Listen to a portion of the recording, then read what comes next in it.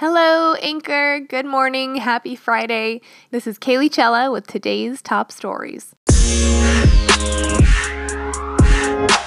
A pedestrian bridge that was under construction collapsed onto a busy Miami highway Thursday afternoon, crushing vehicles beneath massive slabs of concrete and steel, and killing at least 4 people. Search and rescue crews worked into the night using dogs, search cameras, and sensitive listening devices in a frantic search to find survivors among the debris. Florida Governor Rick Scott said, quote, "Everybody is working hard to make sure we rescue anyone who can be rescued."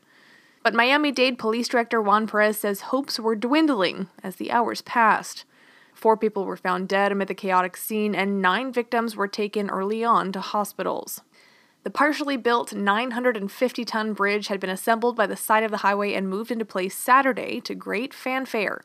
The span stretched almost 200 feet to connect the Florida International University with the city of Sweetwater. It was expected to open to foot traffic next year.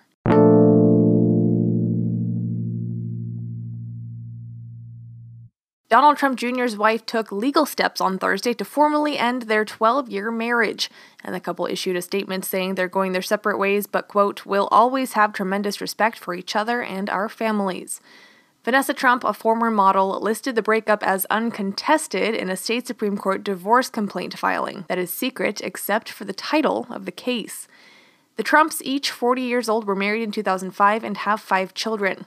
Their first child, a girl born in 2007, made a grandfather of Donald Trump a decade before he became president. The divorce filing comes as Trump Jr. has emerged as a central figure in at least one focal point of the special counsel's investigation into Trump ties to Russia, a June 2016 meeting in Trump Tower involving a Russian lawyer and top campaign aides that, according to Trump Jr.'s emails, he accepted after being promised dirt on Hillary Clinton, Trump's Democratic rival.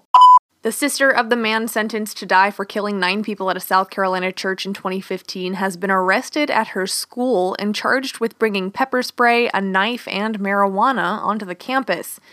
Morgan Roof, who was 18, was arrested Wednesday at AC Flora High School after a school administrator contacted the school resource officer. She is charged with 2 counts of carrying a weapon on school grounds and 1 count of simple possession of marijuana. Fortunately, no one was hurt. A judge set her bond at $5,000 and said she could not return to the school.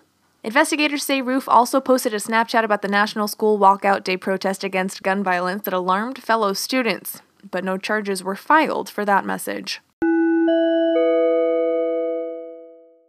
The family of a Kansas dog mistakenly sent to Japan is finally being reunited with their beloved Pooch. United Airlines says it's investigating after mistakenly flying a Kansas family's dog to Japan. KCTV reports that Kara Swindle and her 2 children flew from Oregon to Kansas City, Missouri, Tuesday on a United flight. They went to a cargo facility to pick up 10-year-old Ergo, a German Shepherd, but were instead given a Great Dane. Swindle of Wichita, Kansas, learned Ergo had been put on a flight to Japan where the Great Dane was supposed to go. Airline officials in Japan did put Ergo on a flight back to Kansas City. The news of Ergo's unplanned odyssey comes as United admits another dog died after a flight attendant forced it to travel in an overhead bin on a Houston to New York flight. An adult film star who said she had sex with President Trump offered Monday to return the $130,000 that she was paid for agreeing to not discuss the alleged relationship. Stormy Daniels, whose real name is Stephanie Clifford, is willing to repay the money she received as part of a 2016 agreement, as long as she can now speak publicly about the situation, according to a copy of a letter from Clifford's attorney obtained by the Associated Press. The letter sent to Trump's attorney Michael Cohen and his attorney Lawrence Rosen said the non-disclosure agreement would be considered null and void after she returned the money, and that would allow Clifford to speak about the relationship and the attempt to silence her while she publishes any text messages, photos, and videos she may have. Her attorney, Michael Avenatti, said, quote, "Mr. Cohen and the president should accept this proposal and allow Ms. Clifford to tell her side. The American people can then decide who was telling the truth." The letter said the offer is valid until Tuesday afternoon. Thanks for tuning in. See you tonight. Kaylee Chella, out.